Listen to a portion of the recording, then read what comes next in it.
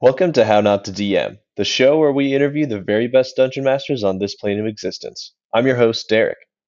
Today, I'm talking to podcast host, DM, player, and marketing extraordinaire Kevin from Chaotic Stupid Media.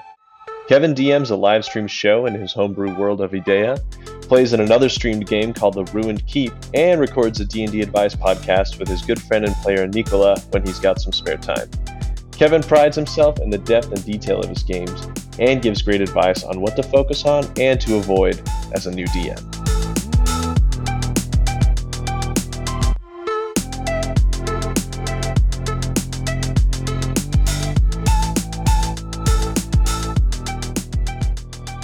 Hi everyone, my name is Kevin, and indeed I DM Tales of Idea on my Twitch channel, and besides that, indeed with Nicola, we do a podcast called Chaotic Stupid, in which we like to discuss everything Dungeon Master related, and advice for Dungeon Masters and that sort of thing.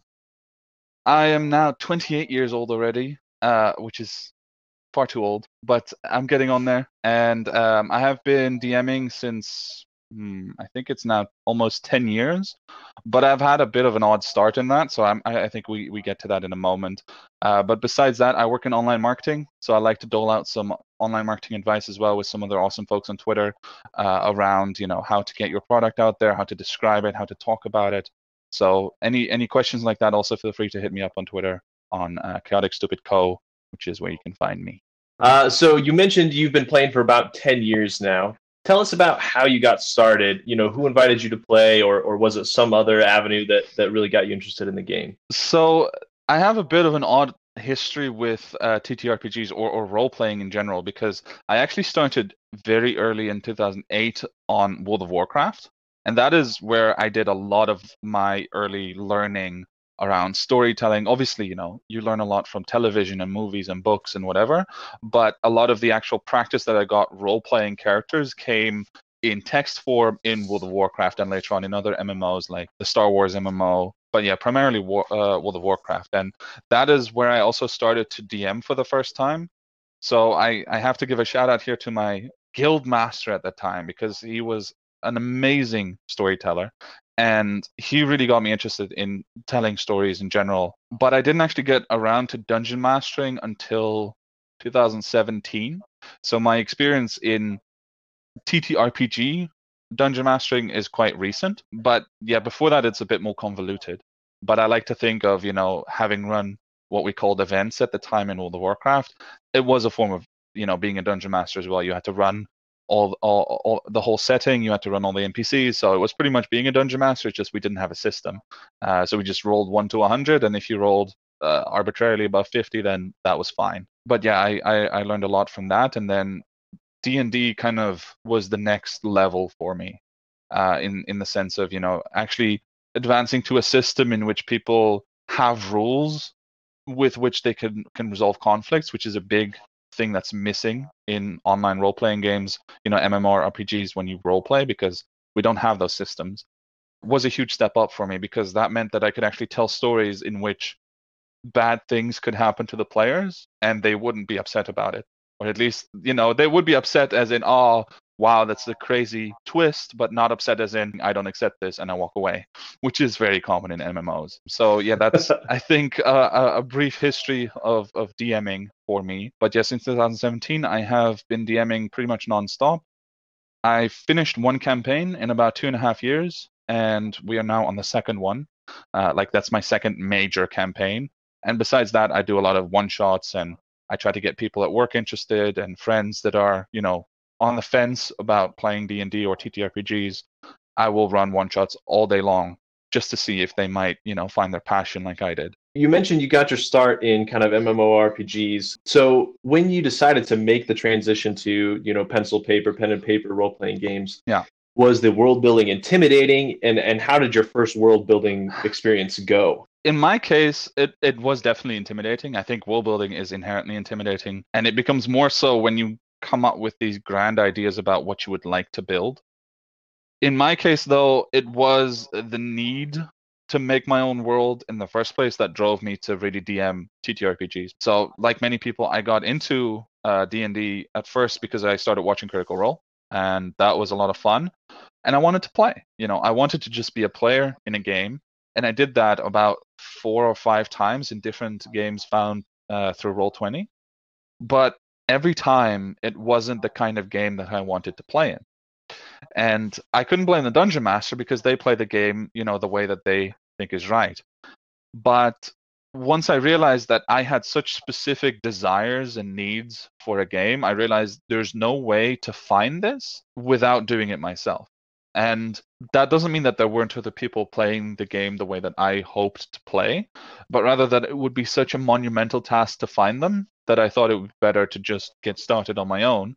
And it kind of worked out because, for example, Nicola, with whom I do the podcast as well, he plays the way I want to, and he also DMs. So when we do one shots, he'll run a one shot for the group, and I get to play in a game the way that I want to play. And at the same time, I'm currently guesting on the Ruined Keep, which is an amazing stream. And again, I found them just by getting involved in the community, being a dungeon master myself, and then we found out that we have a lot of love for running the game in similar ways. Also, there are differences, but we like playing the same way. So kind of by DMing, I managed to also become a player again, which has been a lot of fun. You mentioned in an episode recently with Nicola how you met him and how you kind of taken the vetting of players for your games to the next level. So tell us a little bit about that. It's my philosophy that D&D is a really fun hobby, or TTRPGs in general are a really fun hobby, but you're going to spend a lot of time on it. And it's time that you spend to have fun. So there's no reason not to set a high standard for yourself and say, okay, these are exactly the kind of things I want to get out of it.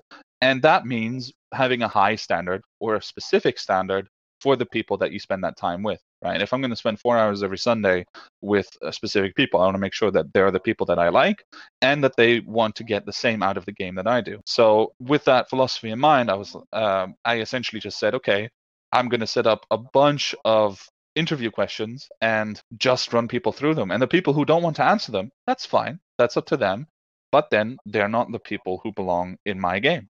And I think that's a philosophy that at first glance, people want to take offense because they go like, oh, but you want to be inclusive and everyone should be able to play D&D. I agree. Everyone should be able to play D&D in the way that they want to play it. And once you get over that hump, it's actually, to me, very natural, right? And it doesn't mean that you have to have, I think I had an 8-question questionnaire with very open-ended essay questions that essentially they had to answer. But it doesn't mean that you have to do that. It just means that you have to find a way to make sure that the players that you're playing with have the qualities that you're looking for. That's all. That can be very quick or very involved. Yeah, I know every person who's ever played D&D for an extended period of time has had a campaign fall apart because of people's different expectations and different playing styles. I know I've had a bunch like that. So I think that's a beautiful, elegant way to solve a problem like that is before you even dive in, make sure that everyone's on the same page. Yeah. It's like a super involved session zero, essentially. Just from the moment that you start talking, especially if you're dealing with strangers, there's no reason not to take the time and just clarify, okay, this is what I want. Is this what you want? Is this also what you want, etc. And then once you're on one line, at least enough on one line, then you can either decide if it's worth actually pursuing the game together or if you need to find someone else. You've talked a little bit about your current game that you are running with your friends, and you told me that it's across multiple time zones and continents. Talk to us about how you make that work with so many people in so many different places. Based on the process that I had, which, by the way, I used my questionnaire approach in the Critical Role fan group, so I didn't have a location selector in there. I was just like, it doesn't matter where you are. First, I'm going to see about finding the players that I want to play with, and then I'll see if I can actually make it work. And based on that, so for the first campaign, we had 3 players in North America and 2 in Europe. Now we have 2 players in Latin America, 1 in North America, and 2 in Europe. And it's basically just been par for the course for me because it's more just making sure that you find a slot that it works for everyone. And once you have that, just make sure that the players are willing to set that slot aside every single week. And by making sure that you have this extensive recruitment process, let's call it that, I already knew that the players would be willing to make that commitment, right? Because if you have players that are less committed, that also inherently makes it harder to make it work across different time zones. because people are less willing to set the time aside to make the game happen. But with these players, I know why they play. I know that they have the same attitude towards the game as I do. So when I ask them, hey, when we can't play on Sunday because two players are unavailable, let's play on Monday instead. It's not our usual time. People have to push some stuff around, but it makes sure that we have the game every week. And that is the other sort of aspect that really keeps my games alive, especially across different continents, is I always push to have a next game scheduled. Like if we can't do it this week, then we make sure that we have the time penciled in for next week already. The players are already aware, if need be, 2 weeks in advance, 3 weeks in advance in extreme cases, that there's always a game coming again, that they have to make that time or keep that time available. Because consistency is more important than anything. And I think that being across different time zones increases the difficulty, but that doesn't change anything about the fact that you just have to be consistent, and then you can overcome those difficulties as well.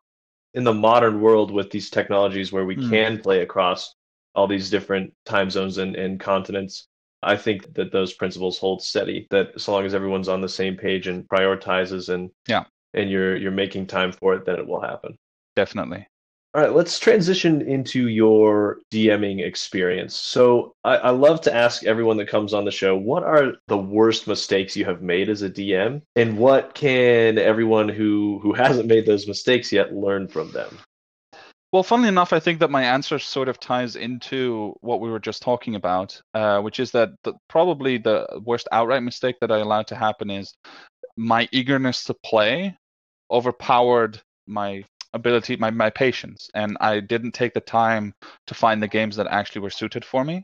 So I wanted to play so badly that I settled for groups in which I wouldn't be happy, and in groups that weren't happy with me as a result.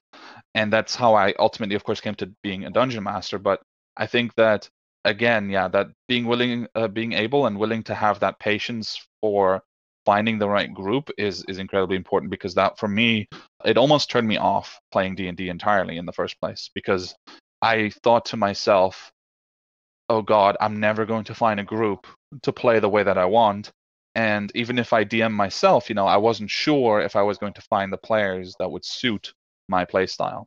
In terms of in the actual game, having made any like major mistakes, well, in the first campaign, we set up all the players with very involved backstory. So all the player characters already had a history together. And that was something I really wanted to push, because we wanted to have this narrative style where we really delve into the characters' backgrounds and stories and emotions. And we wanted the characters to have a foundation together instead of just being 4 random adventurers that happen to find each other. But ultimately, what I allowed was for one of the players who got a little bored with his character to retire that character. And I think that was a mistake, because I was then forced to find a way to introduce a new character that could have some sort of backstory again with the players, and it created a situation in which this character had to be integrated, and it just did not feel as natural as having the old character there. And that doesn't mean that I think you should force a player to play a character that they're bored of, but there are other ways to resolve that situation rather than just giving in and allowing the player to get a different character entirely. So I think that was the biggest mistake that I made outright, because indirectly it started to lead to tension in the group, and ultimately we actually had a hiatus during which we sort of reevaluated some things, and ultimately we ended up playing again, but without that player involved altogether, which is quite sad, because he was a good friend, but it just didn't click anymore because we found ourselves drifting apart over the story and the direction that we wanted to take it in.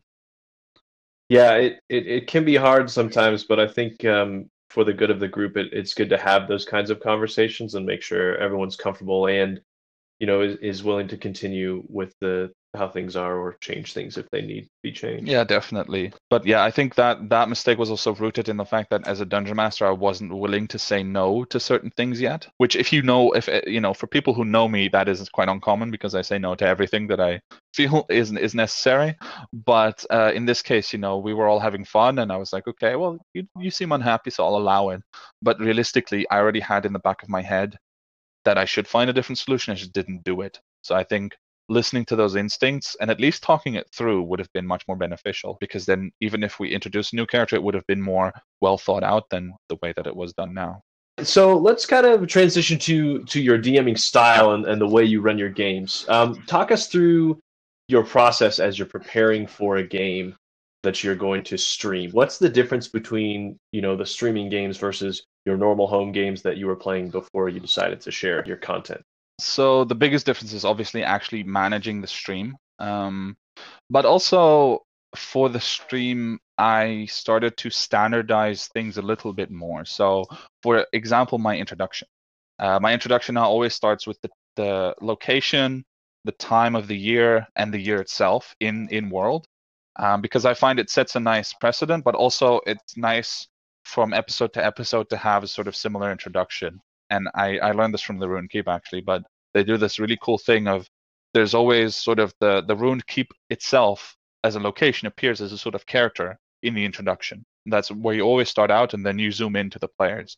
And I really like that. So I use the location and the time, and sort of standardizing that has given me my first entry point into the story for the coming week. So I use that to recap where we are, and from there I start to outline the elements of what might be coming up next. But other than that, it hasn't changed my preparation too much for every week, because my preparation isn't too standardized in the first place. So it's not like before we started streaming that I was doing everything the same way every week. It's more that because I focus so much on the player backstories, one week I'll be spending, 5 hours preparing a battle. The next week I'm spending, 6 hours writing intricate dream sequences and things like that. So not necessarily impacted by streaming, but more just by what might be coming up in the game. I really like to adapt to whatever's happening every week and make sure that the players have all of the possible background and details that they might need in that session coming up, which is difficult because you need to predict what they're going to be interested in. But knowing my players well, I'm very thankful that I'm able to do that. I actually, in listening to a few of your streams and watching them, I feel like you are very good at setting the scene and making sure that your players understand all of the things that they could interact with or that they may notice. So other than that, what are some of the other things that you feel like make your DMing style unique and different? I think it's best summed up in a compliment that I once received, which I'm still very thankful for, from one of my original players, in which they said that no matter the character that they interact with, it always feels like there's a whole world within them, right? And it's this concept called, I think it's called Sonder, which is, at some point as a human being, you become aware of that every single person that you meet in the world has their own internal world that is as expansive as your own. And that is a feeling that I want to inspire in my players constantly. I want them to feel that every single character is not just three-dimensional, but fully dimensional. Like it has all the possible dimensions of a real person, even when I don't have time or when we don't have all the information about a character, but it still needs to be hinted at. And I think that's something that sets me, or that is one of my skills, is making these characters come to life. Because I'm not super great at voices. I'm not amazing at accents or anything like that. I like to try, but it's not my strength. But this is, because it comes through in the choices that they make. It comes through in the topics in the world that the characters find important. And by making sure that these characters come to life, the players are also more interested in them, because they get to ask questions of a real person instead of just ticking off a question or like a list of questions, and then they know that there's no more information to be had. And so for me, yeah, outlining that and essentially giving these characters motivations and drives and activities that they're always involved in makes the world feel much more full and alive to me.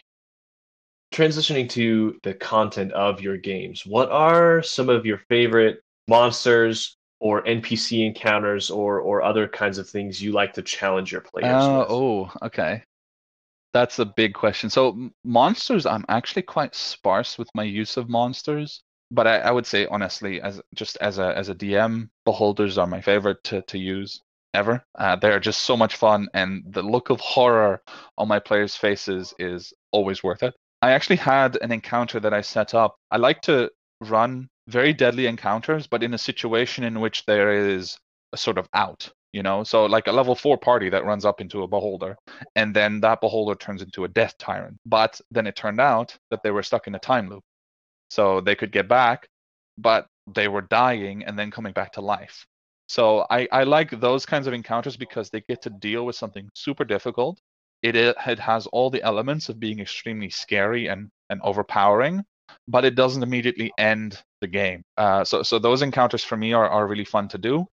I also like to throw sort of things into the background. So in the current campaign, about I think it's now 6 months ago, the players set out from a town, and it started raining like crazy, and it just wouldn't stop raining for several days. And then in the sky, one of the players finally noticed that there was just an enormous creature, some sort of elemental god that was, just in their normal world, but flowing through the sky.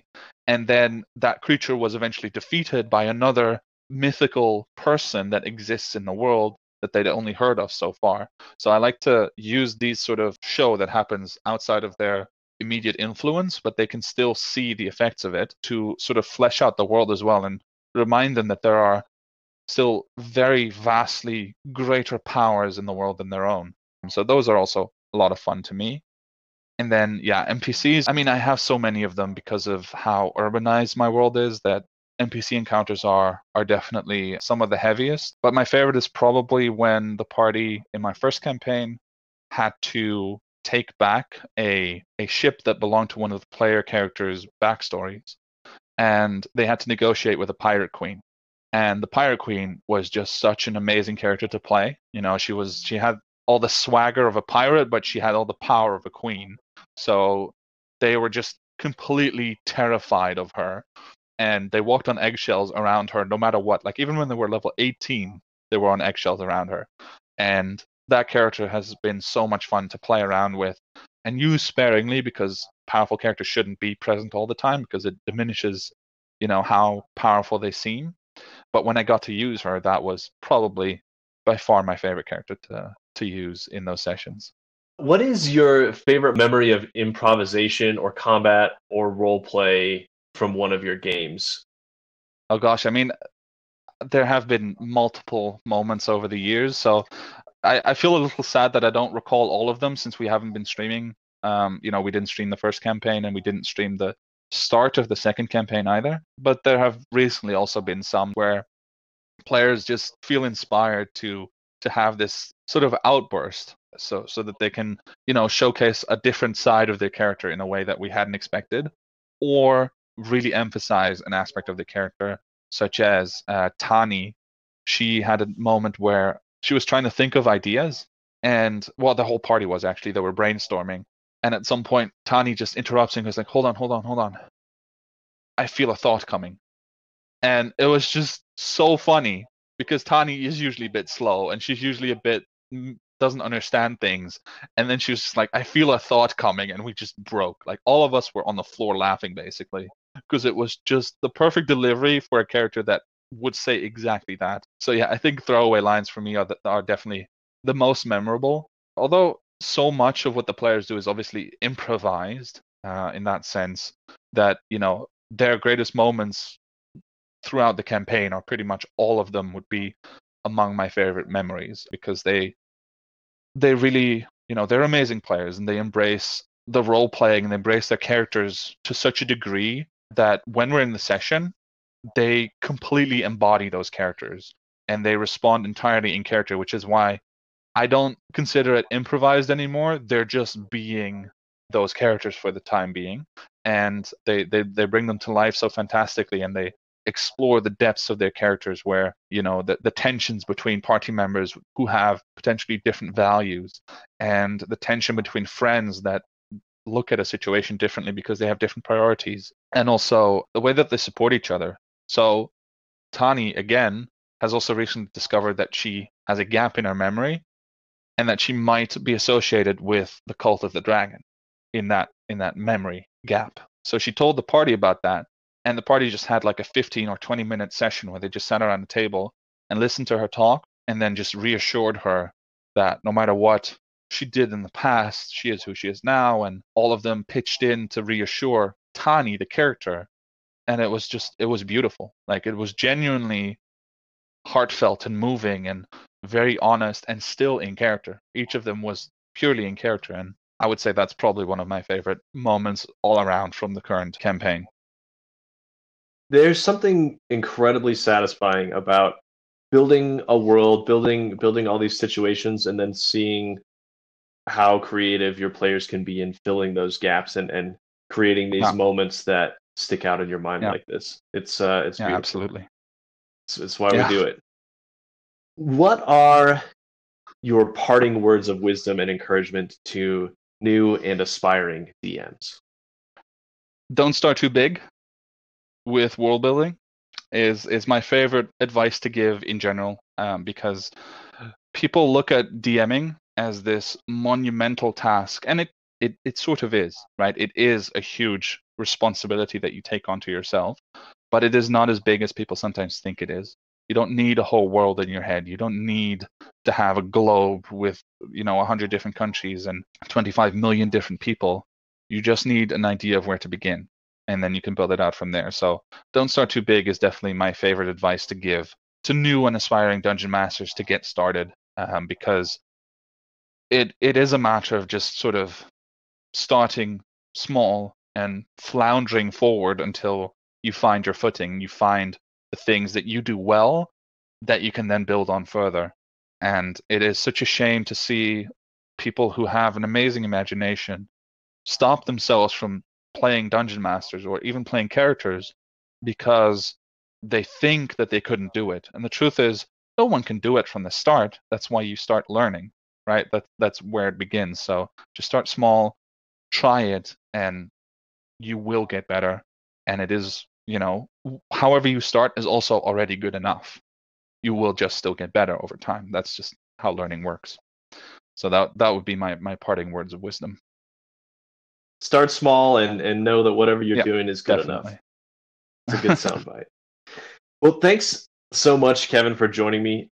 Do you have any projects that you're working on? Anything you want to plug while you're here? I think I'll plug mainly our actual sessions. So on Sundays at 6 p.m. CEST, that is noon EST, you can find us on twitch.tv/Chaotic Stupid Media, where we play Tales of Aedaea, which is our very, very detailed and involved political D&D 5e campaign. Then next to that, I am, as I mentioned earlier, I am a guest on the Ruined Keep, and I love their stream so much. Where the DM for the Ruined Keep and I are very good friends now, and I want to plug them as well. So watch the Ruined Keep on Tuesdays at 9 p.m. CEST, so that is 2 p.m. EST, because I also get to guest there, so you get to see me as well. All right, thanks a ton, Kevin, for being our guest, and we loved your advice. And everyone go check out the Ruined Keep.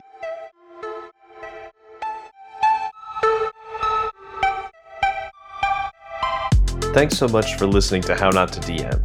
If you enjoyed the show, leave us a review and share this episode with your friends and family around your table.